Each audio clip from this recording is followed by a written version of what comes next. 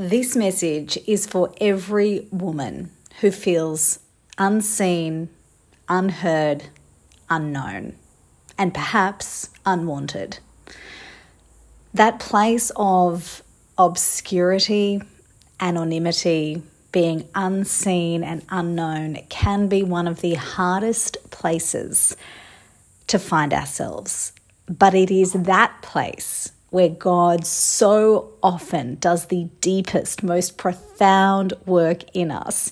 And it is that place that we need to surrender to submit to abide in, not run away from, in order for God's power to fully operate and fully manifest in our lives, so that we can then be equipped and prepared and built up for the next season that God has for us, the next season that is most likely seen and known.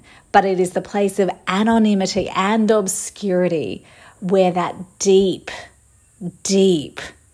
big, profound work so often takes place. And so if you are finding yourself in that place right now, be encouraged, sister. I have been there. The great saints have been there. The great Christian believers throughout the generations have been there. Jesus himself has been there. He knows how difficult it is, and he knows the power and crucial importance of that place.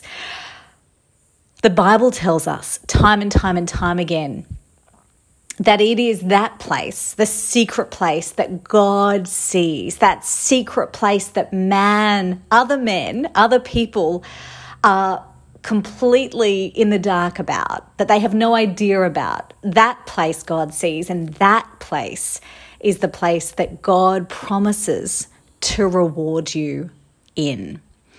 I want to speak into a couple of verses, or speak about a couple of verses, but this all comes from my own lived experience and also from a couple of conversations I've had just in the last few days with women who have been and are in fact, their own seasons of the desert, their own seasons of the wilderness, their own seasons of being unseen, unknown for years and years, diligently going about sowing seed for the kingdom, obeying God diligently, faithfully, doing their life, their job, their work as unto the Lord, when in the natural, they're getting nothing for it, or very little. None of the glamour or glory or fame or admiration that they desire. They want some recognition, but for a period of time and for some long seasons, they've been really in the wilderness. So I want to speak to a couple of scriptures. The first, Colossians 3, verse 22 to 24. It says, "Whatever you do, do it heartily as unto the Lord and not as unto men, knowing that from the Lord you will receive the reward of the inheritance, for you serve the Lord Christ." I love that. Work as unto the Lord. Work as unto the Lord. How many times in my own life have I sown seed in the workplace where it seems like in the natural my work is being unseen, not rewarded, not acknowledged, but I'm doing my job to the best of my ability. And God wants us to know that we are first and foremost doing it as unto God. We need to work for no reward from man. That is what God is calling us to do. Give, he says, when we're told to give generously and to lend, give, hoping for nothing in return. We need to do all things with a detachment on this earth, a detachment from the desire for human reward, knowing with our heart that God sees. And this is why we need to know what the word says, girls, because if we don't know the promise that God does see, how disheartened we will become. How disheartened have we been? So many times I have seen women who have no idea about God's awareness of what they are doing, and they are disheartened. They are depressed. They feel forsaken. And no wonder, It's no wonder. It's understandable. If you do not know that the God of the universe sees you and knows what you're doing, and you're not getting any acknowledgement from man, of course, that is a really hard thing to deal with. And that is why, again, I'm so passionate about women and men, every human knowing the word of God, because if we do not know what God's word says about us, we will get disheartened so easily, discouraged so easily, discombobulated so easily, because humans are going to fail us. No matter how great our boss is, no matter how great our husband is, no matter how great our parents and siblings and friends are, no human can satisfy every need that we have. They're not designed to do that. God created it that way, so that we would seek him first and foremost. It says in the word that seek first the kingdom of heaven and his righteousness, and all these other things shall be added unto you as well. That means everything you need to thrive and prosper on this earth, the right amount of encouragement, of recognition, reward. He promises to give you that when you seek first the kingdom of heaven and his righteousness. When you seek to work as unto the Lord, not seeking human reward, knowing that God will reward you. And this, girls, needs to be something that we get down to the core of our hearts, not just something that, sounds nice and holy, and I know that's what the Bible says, and I'll just drag myself through this life on earth, hoping that one day in the sweet by and by God will reward my efforts, my painful toil on this earth. No. Oh, girls, God desires us to live on this earth full of life, the life water of his spirit, the life water that comes from knowing that God is seeing all that we do, all that is done in that secret wilderness place. He sees it. And I really sense that somebody, in fact, many somebodies, is listening to this message today, and God wants you to know that that secret place of sitting in your bedroom, sitting maybe in a pew at church, maybe sitting in an adoration chapel, and you're sitting there going, Lord, have mercy. Give me something, Lord. Give me something. He wants you to know that he is giving you something. It's right there. It's right there, but you need to detach from your insatiable need for human recognition. The scriptures, the Gospels in particular, talk so much about holy detachment.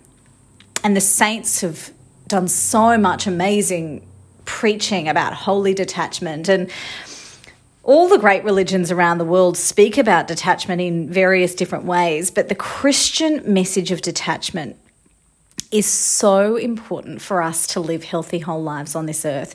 We are not meant to get our fulfillment from earthly things. God designed us, as I said, with a gaping hole in our hearts for him and him alone.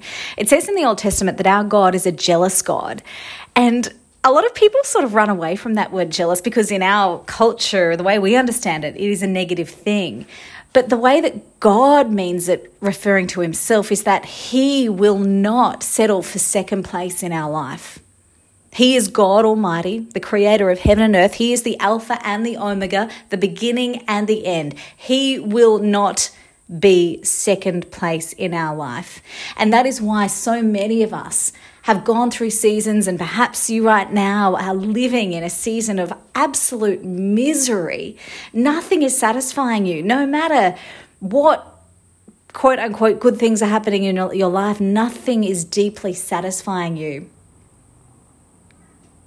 And the answer most likely is that you're attached to things other than God. Sister, I believe your heart's in the right place. If you're listening to this, I believe your heart is in the right place. I believe that you want God to be first place. But perhaps in the busyness of life and in the distractions of life, and it is so easy to get distracted on this earth with the clamour and the noise and the 24/7 cycle of news and social media, it is easy. But that is why misery saturates so many hearts and minds and souls and lives, because there is attachment to earthly things. And attachment to earthly things above attachment and our hearts being solely attached to God is the source of every kind of human misery, because it's out of order. It's out of the divine plan. God will not take second best. He will not take second place. He is a jealous God in the best possible way, because he knows that unless he is first place in our life, we will never experience optimal joy, optimal peace, optimal fulfillment, our heart's deepest desires being satisfied. Earthly things, no matter how quote unquote good they are, cannot satisfy that deep God hole that is in our hearts, that was placed there by God so that we could experience the fullness of life by being in intimate relationship with his Son.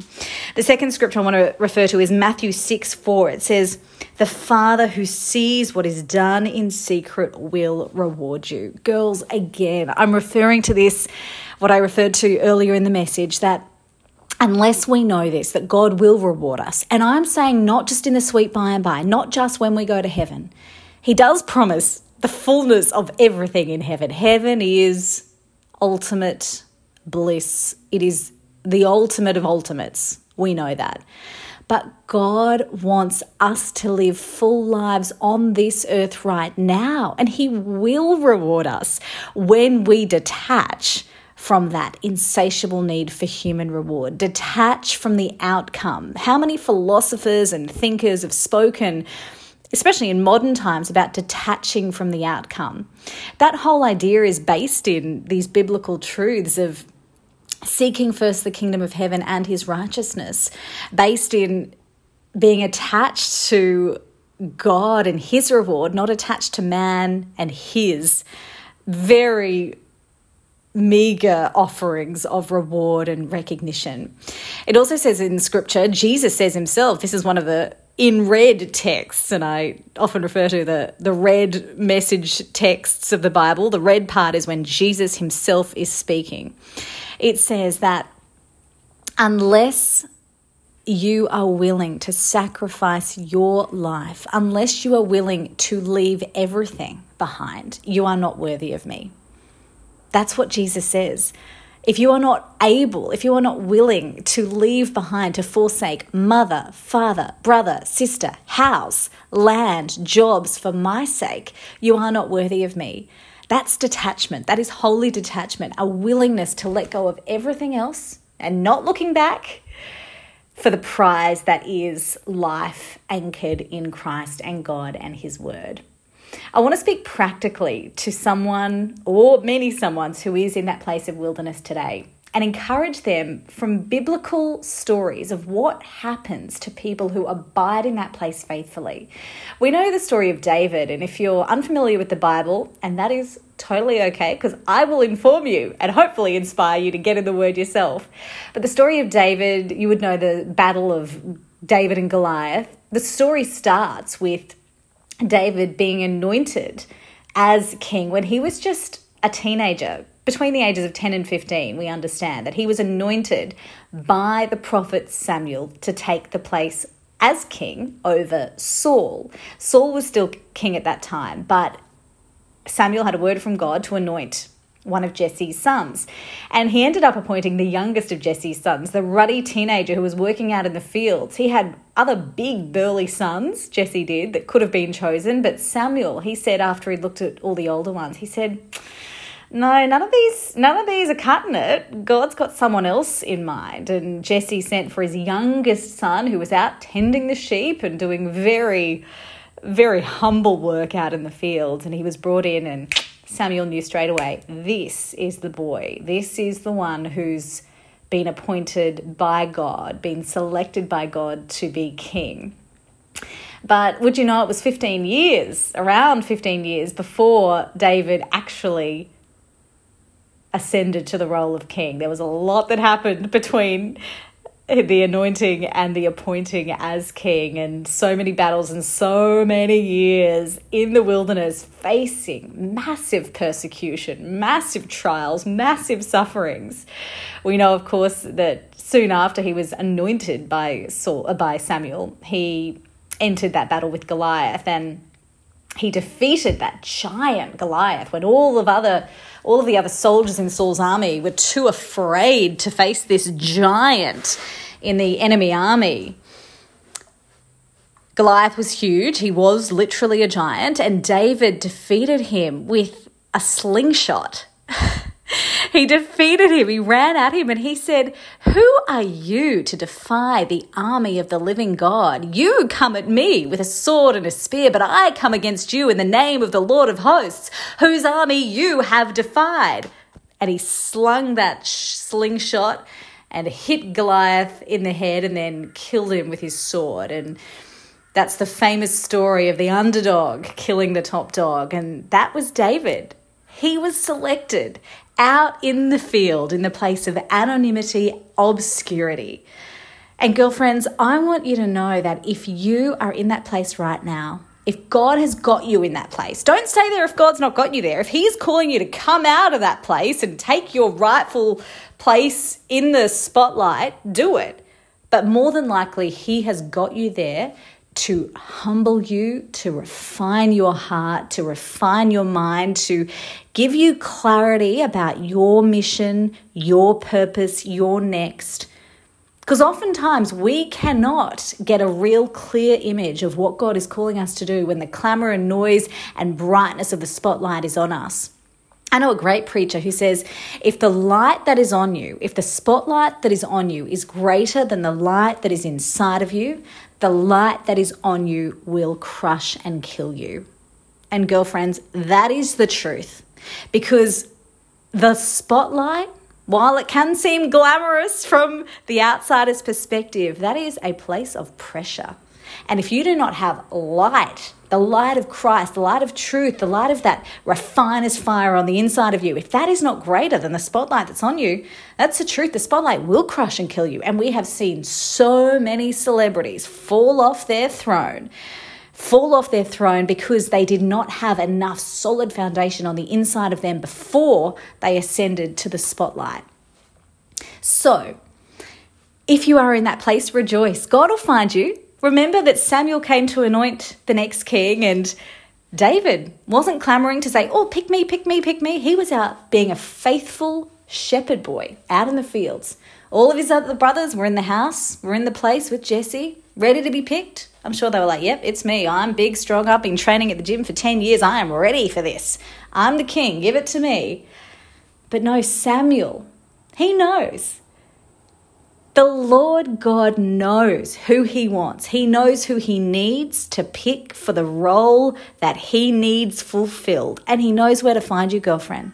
So if you feel like you are in the back blocks of nowhere, in the back blocks of the wilderness, unseen, unknown, unheard, perhaps unwanted, get with God. Seek him today, right now. As soon as you finish this message, in fact, if you need to turn off this message now, do it and get with God, because his voice is greater than mine.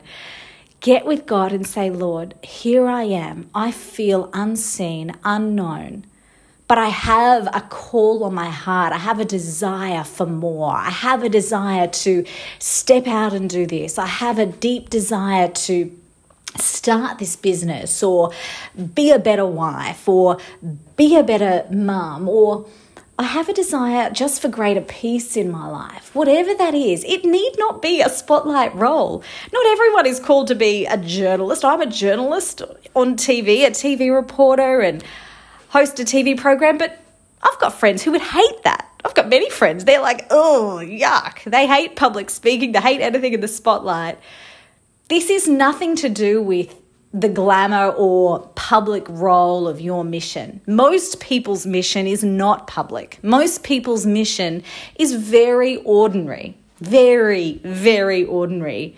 And in the ordinariness, it is extraordinary. It is holy and beautiful and seen by God, and equally important as any public role, any public political role, or public role as a as an actor or as a famous preacher or speaker or advocate for humanity. In God's eyes, every single role is equal and beautiful, and all of heaven sees it as all the same. So whatever it is that is in your heart for your life in this season, big or small in your eyes, it's all big in God's eyes. It's all significant in God's eyes. If you're in that place of anonymity and obscurity and just feel like, God, no one is recognizing what I'm doing, God's like, girlfriend, I see it. I see it. I know it. I will reward you. The fullness of reward is in me. And I declare that it is coming into your life today. A tangible sense of that recognition and reward is flowing into your life today by the power of the Holy Spirit under the sound of my voice, according to the word of God, which says that we can ask for anything in the name of Jesus. And if we believe it, we will receive it.